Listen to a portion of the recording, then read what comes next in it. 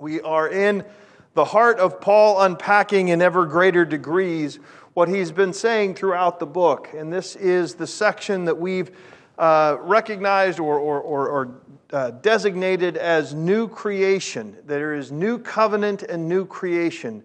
That God has taken his covenant with Israel, expanded it the way he always promised he would to the Gentiles. And the implication of that is not just a new covenant with the whole world, which is the further growth of his initial covenant, but it's also the restoration of creation itself. There is new creation inherent. What we're about to read this morning about creation groaning is not sort of an odd parentheses, but is the logical outworking of everything Paul's been saying about the dynamic way in which God's work in and through the world, through Jesus Christ, in establishing, reestablishing, clarifying, through the victory of Jesus on the cross and in the resurrection, the reestablishment of creation's original order. It is an ongoing process. What we know about God certainly is that he is a God of process. That he does things in a series of steps, that he delights to bring us along with him, that he doesn't seem to be in an unnecessary hurry. And so may the Lord bless the reading of his word and his preaching this morning with perhaps a little bit of less of a sense of hurry. We'll put verses 18 through 25 in front of us. Hear now God's word. For I consider that the suffering of this present time are not worthy to compare with the glory that is to be revealed in us. For the creation waits with eager longing for the revealing of the sons of God. For the creation was subject to futility, not willingly, but because of him who subjected it, in hope that the creation itself would be set free from its bondage to corruption and obtain the freedom of the glory of the children of God.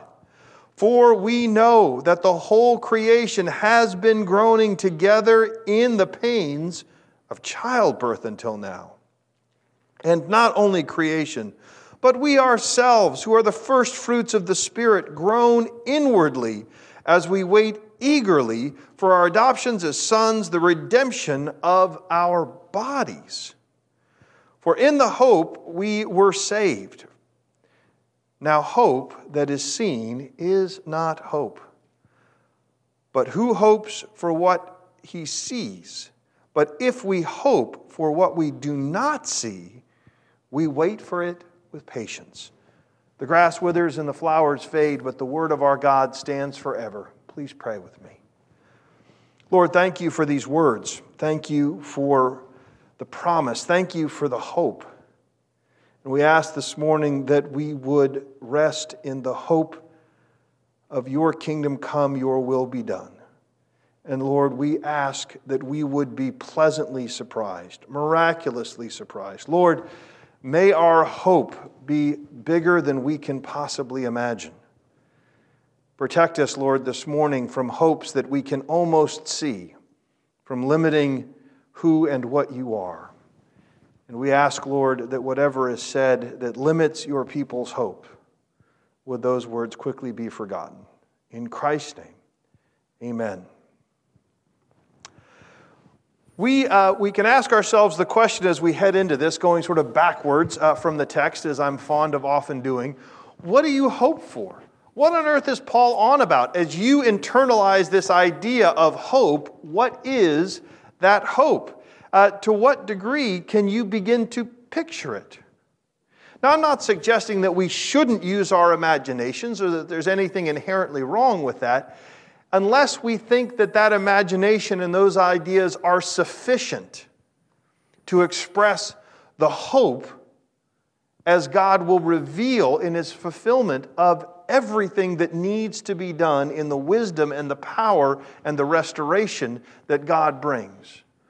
Because we can take from God's people in the first century the warnings about limiting our hope. We have often talked about, and I'm sure you've read many books and articles and heard sermons about this challenge that God's people, the Israelites, were largely seeing the Messiah coming as being a throwing off of the Roman yoke and maybe a return to, but even better than, the days of the when the Jews were free and when, oh, of course the name escapes me as soon as I start preaching the sermon. The Maccabees, because that was the reference to the tanners running out of oil. It's not important now. But they would look back on those days when the Maccabees, for the better part of 100 years, in the midst of all of the political turmoil, were able to have and carve out a time of freedom for the Jewish people. They looked back, we know, in their books and in their writings and in their prayers to those moments with the Maccabees and looked forward to a day when a Messiah would again physically save them from their oppressors. And their hope was of that kind of Messiah, which meant that their hope made it hard for them to see the Jesus that actually came. The more they imposed their hope on God's plan, the harder and harder it was for them to see the fulfillment of God's plan in the hope that was far bigger than they could possibly imagine. The hope of salvation was a transformation of the human heart. The problem was deeper than any of them could have imagined, so it was no less than the fact that, of course, the Romans would have to be overthrown at some point. All evil governments, all places where oppression and power are used to crush those under their authority, all of that's going to have to be undone, and eventually the Romans were. But the power of sin and death, those things are simply tools. The Romans were tools of sin and death.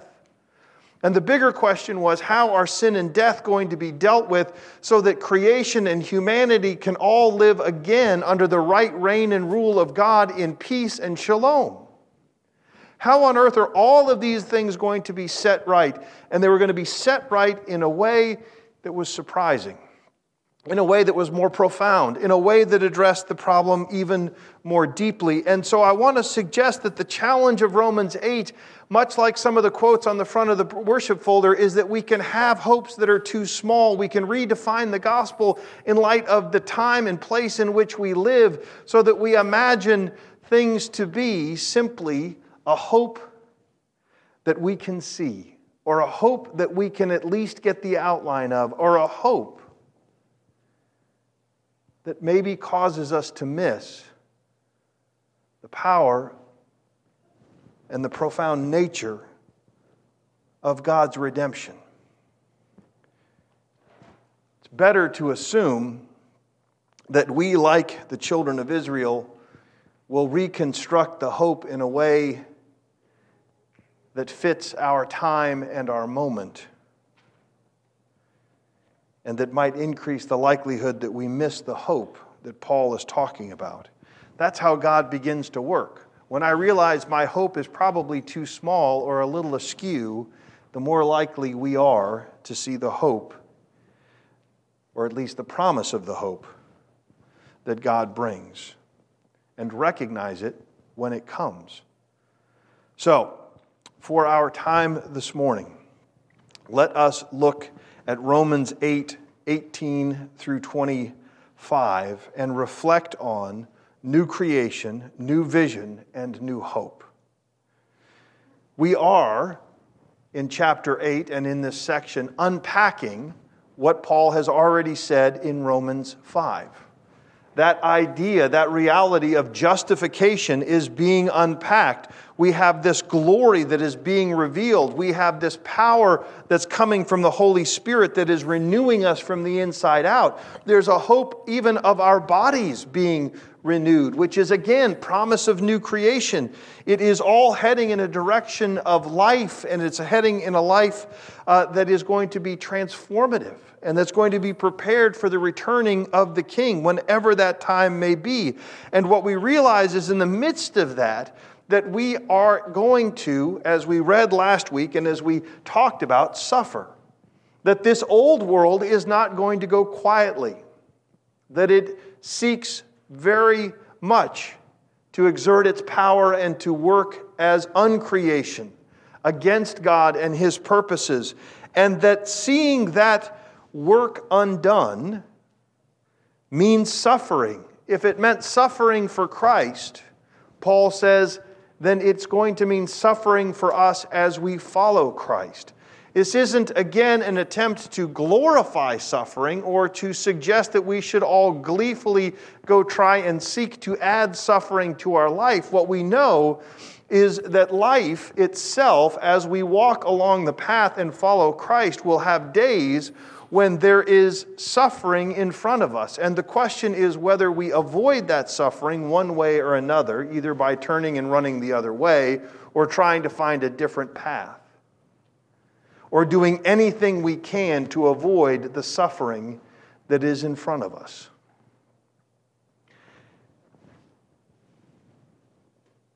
All that Paul is talking about is how, because of who we are in Christ and because of the amazing gifts that we have been given, he can consider the suffering that is in front of us nothing in comparison to the glory that is being made true in and through us and will be ours.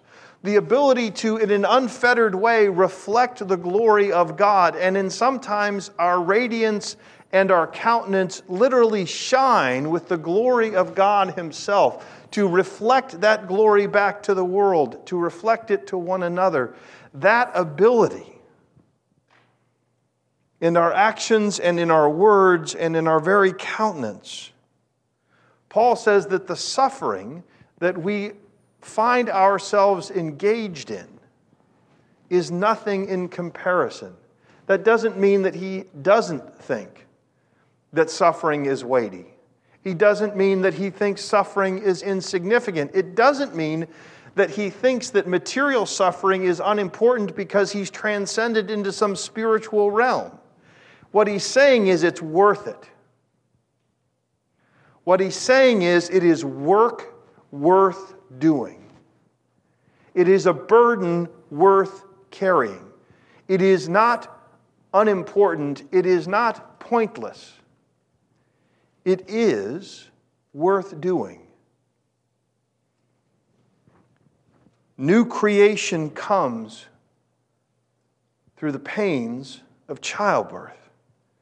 Now, of course, you know where we're going. How can we not go back to Genesis 3 when we have so much Genesis 3 imagery in Romans 8? It's about creation being restored. What happened to creation? Well, in Genesis 3, because of our rebellion, creation could no longer serve us the way it was designed to. And all of the hope and all of the glory of God's created children, reflecting His glory by interacting with creation and setting creation free. Isn't that interesting? Again, in our time, and only a small excursus, but as much as we need to engage with what it means to be right stewards of creation and correct the flawed notions about what it means to be stewards or to bend creation to our will,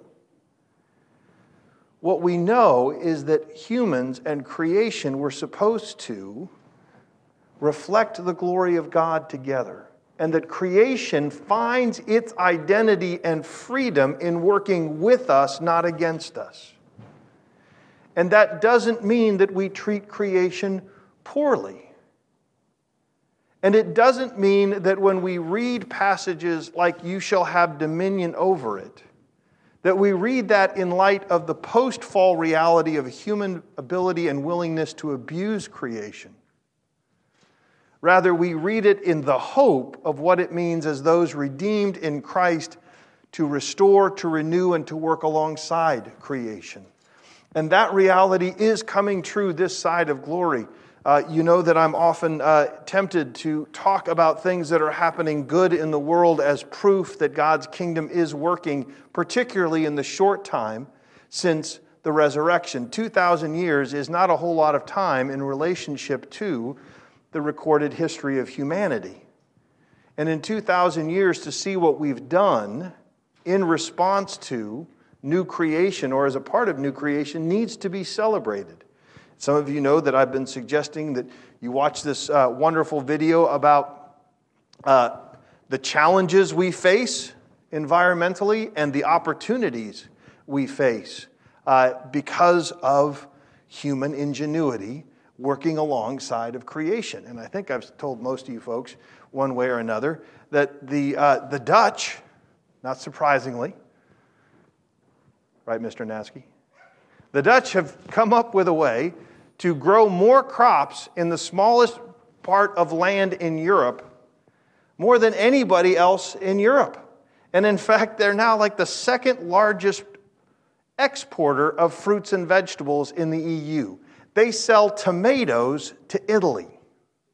Now that shouldn't really be happening. A place where they have to literally rescue their land from the sea, where land is at a premium, but because of what they've done with greenhouses and a moderate use of water and different agents in which to grow things, they are able to produce more crops that you and I can actually eat per acre than any place in the world.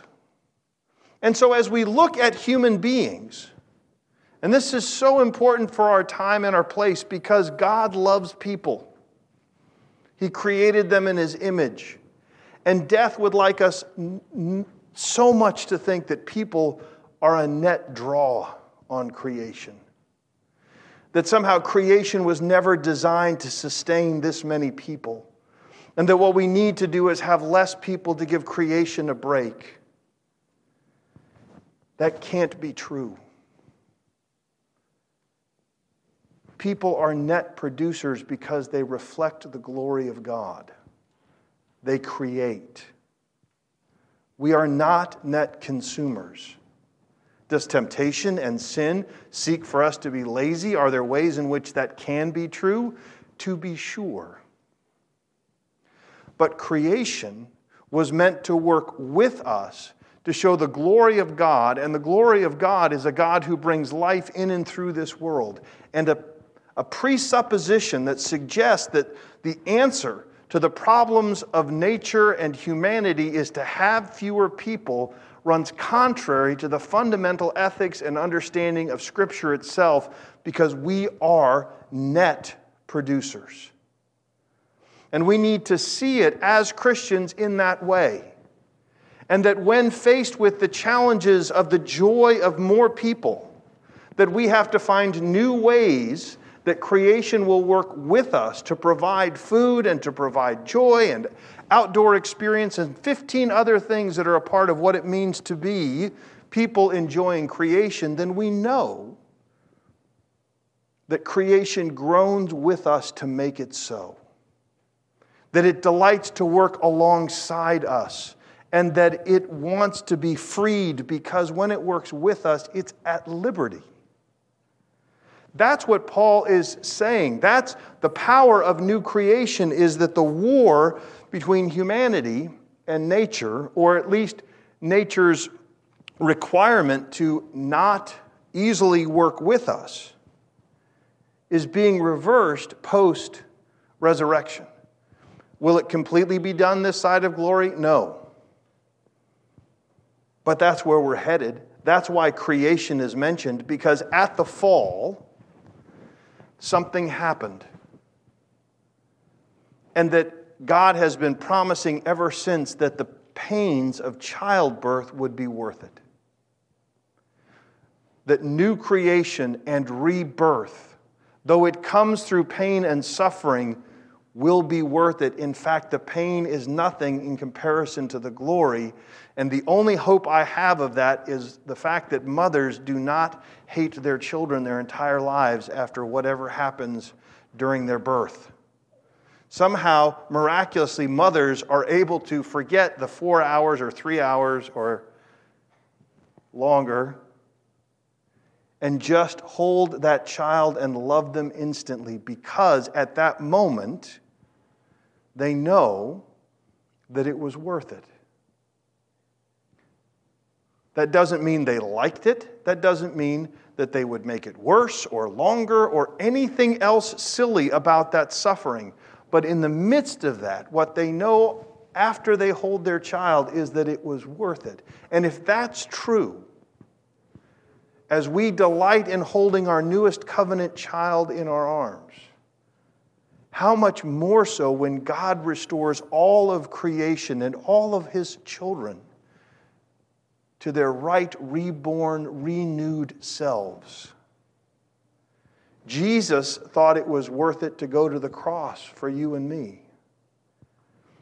That's the context that Paul can even begin to say his own suffering for ministry and what he was encouraging God's people to do in Rome, it's worth doing.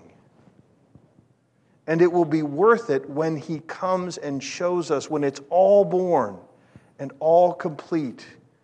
In that context, we will be able to say it was worth it.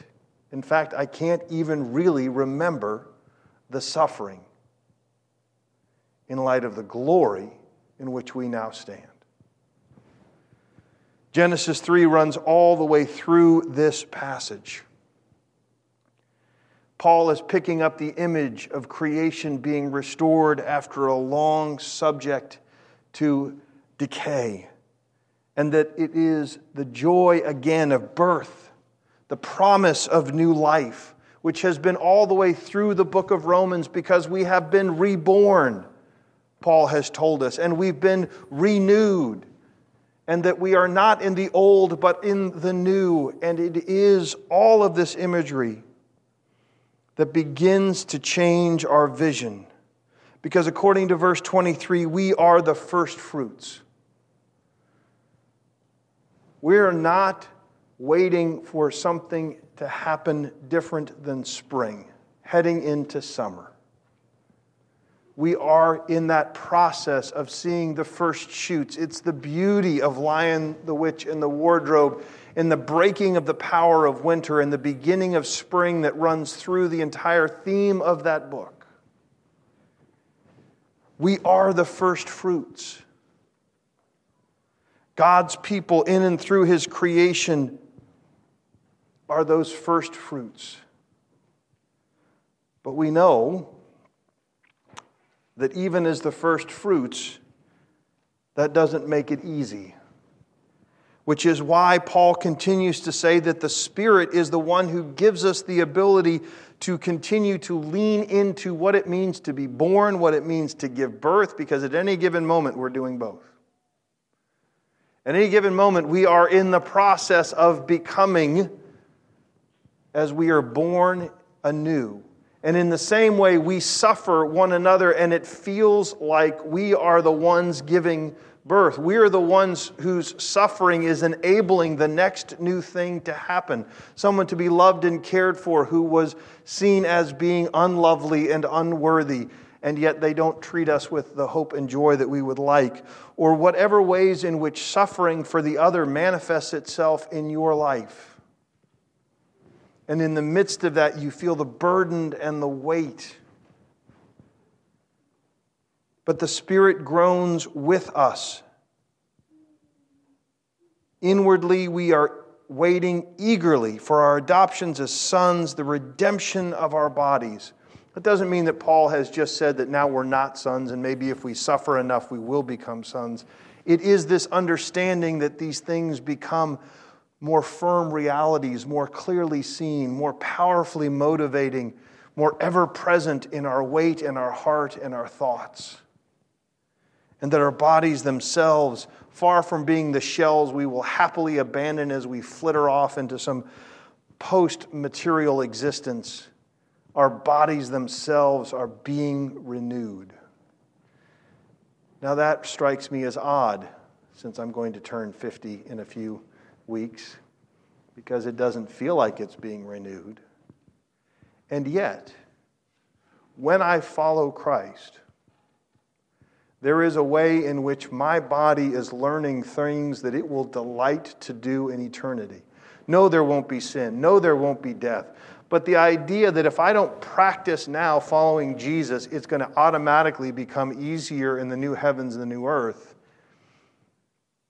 underestimates what it means to build habits that last for eternity.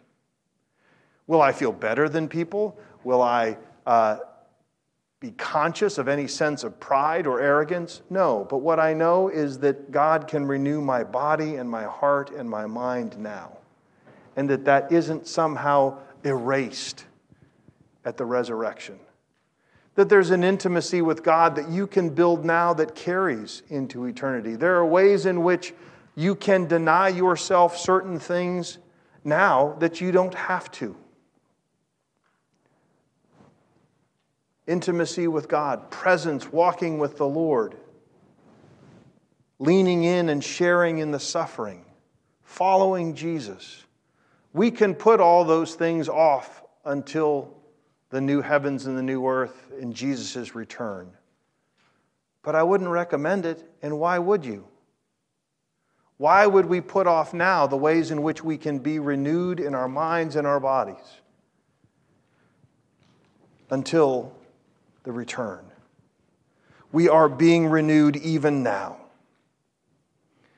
This creates a new hope, a hope we cannot see. It's no longer small enough for us to see. It's too big, it's too grand. I have no idea what I'm hoping for. I know it will surprise me.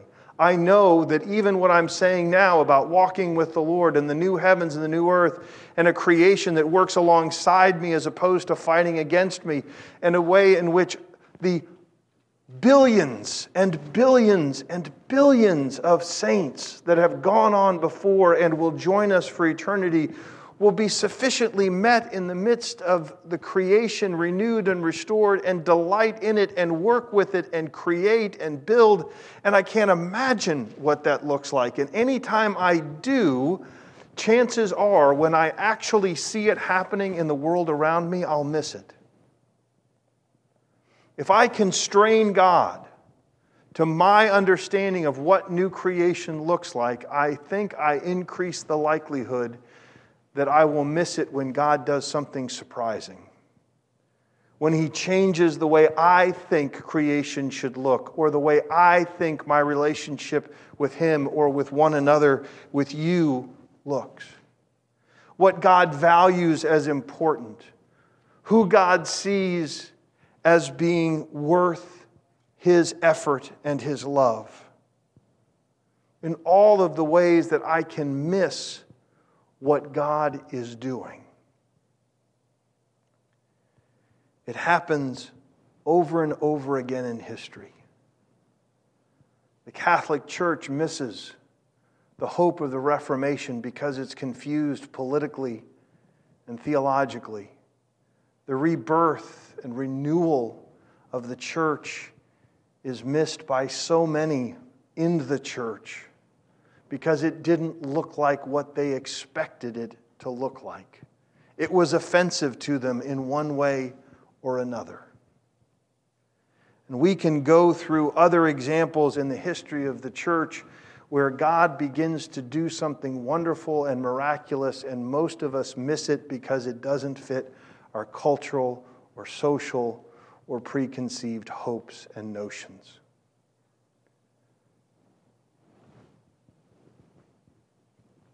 The hope will not fail us.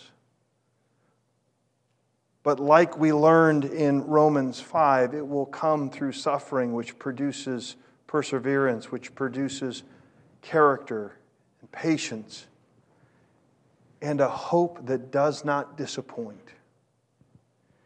If we as believers find ourselves regularly avoiding suffering, avoiding those things which are unpleasant in this world, in our own hearts or in the world around us, the more likely we are to miss the character-shaping reality that builds our patience, that builds a true sense of hope, a hope in something that we can imagine but not see. We can trust in but not construct. What will be and is becoming, even now, in the midst of a pandemic, in the midst of great transitions, in the midst of things where we cannot see what happens next. We have a hope more glorious than we can possibly imagine. A hope that is worth the patience. Let's pray. Heavenly Father, again, be merciful. Lord, we know that you grieve because of suffering. You came to put an end to suffering, and you have called us to be a part of that plan. We ask that we would, as your children, continue to find projects like Ethnos and Fish and Love Inc., Safe Families, Lord, in just the way in which we learn one another's lives and bear one another's burdens, that your people would know the freedom that comes. And Lord, that we might groan with creation, with the Spirit, in the pains and yet hope of what it is to see new creation come. We pray these things in Christ's name. Amen.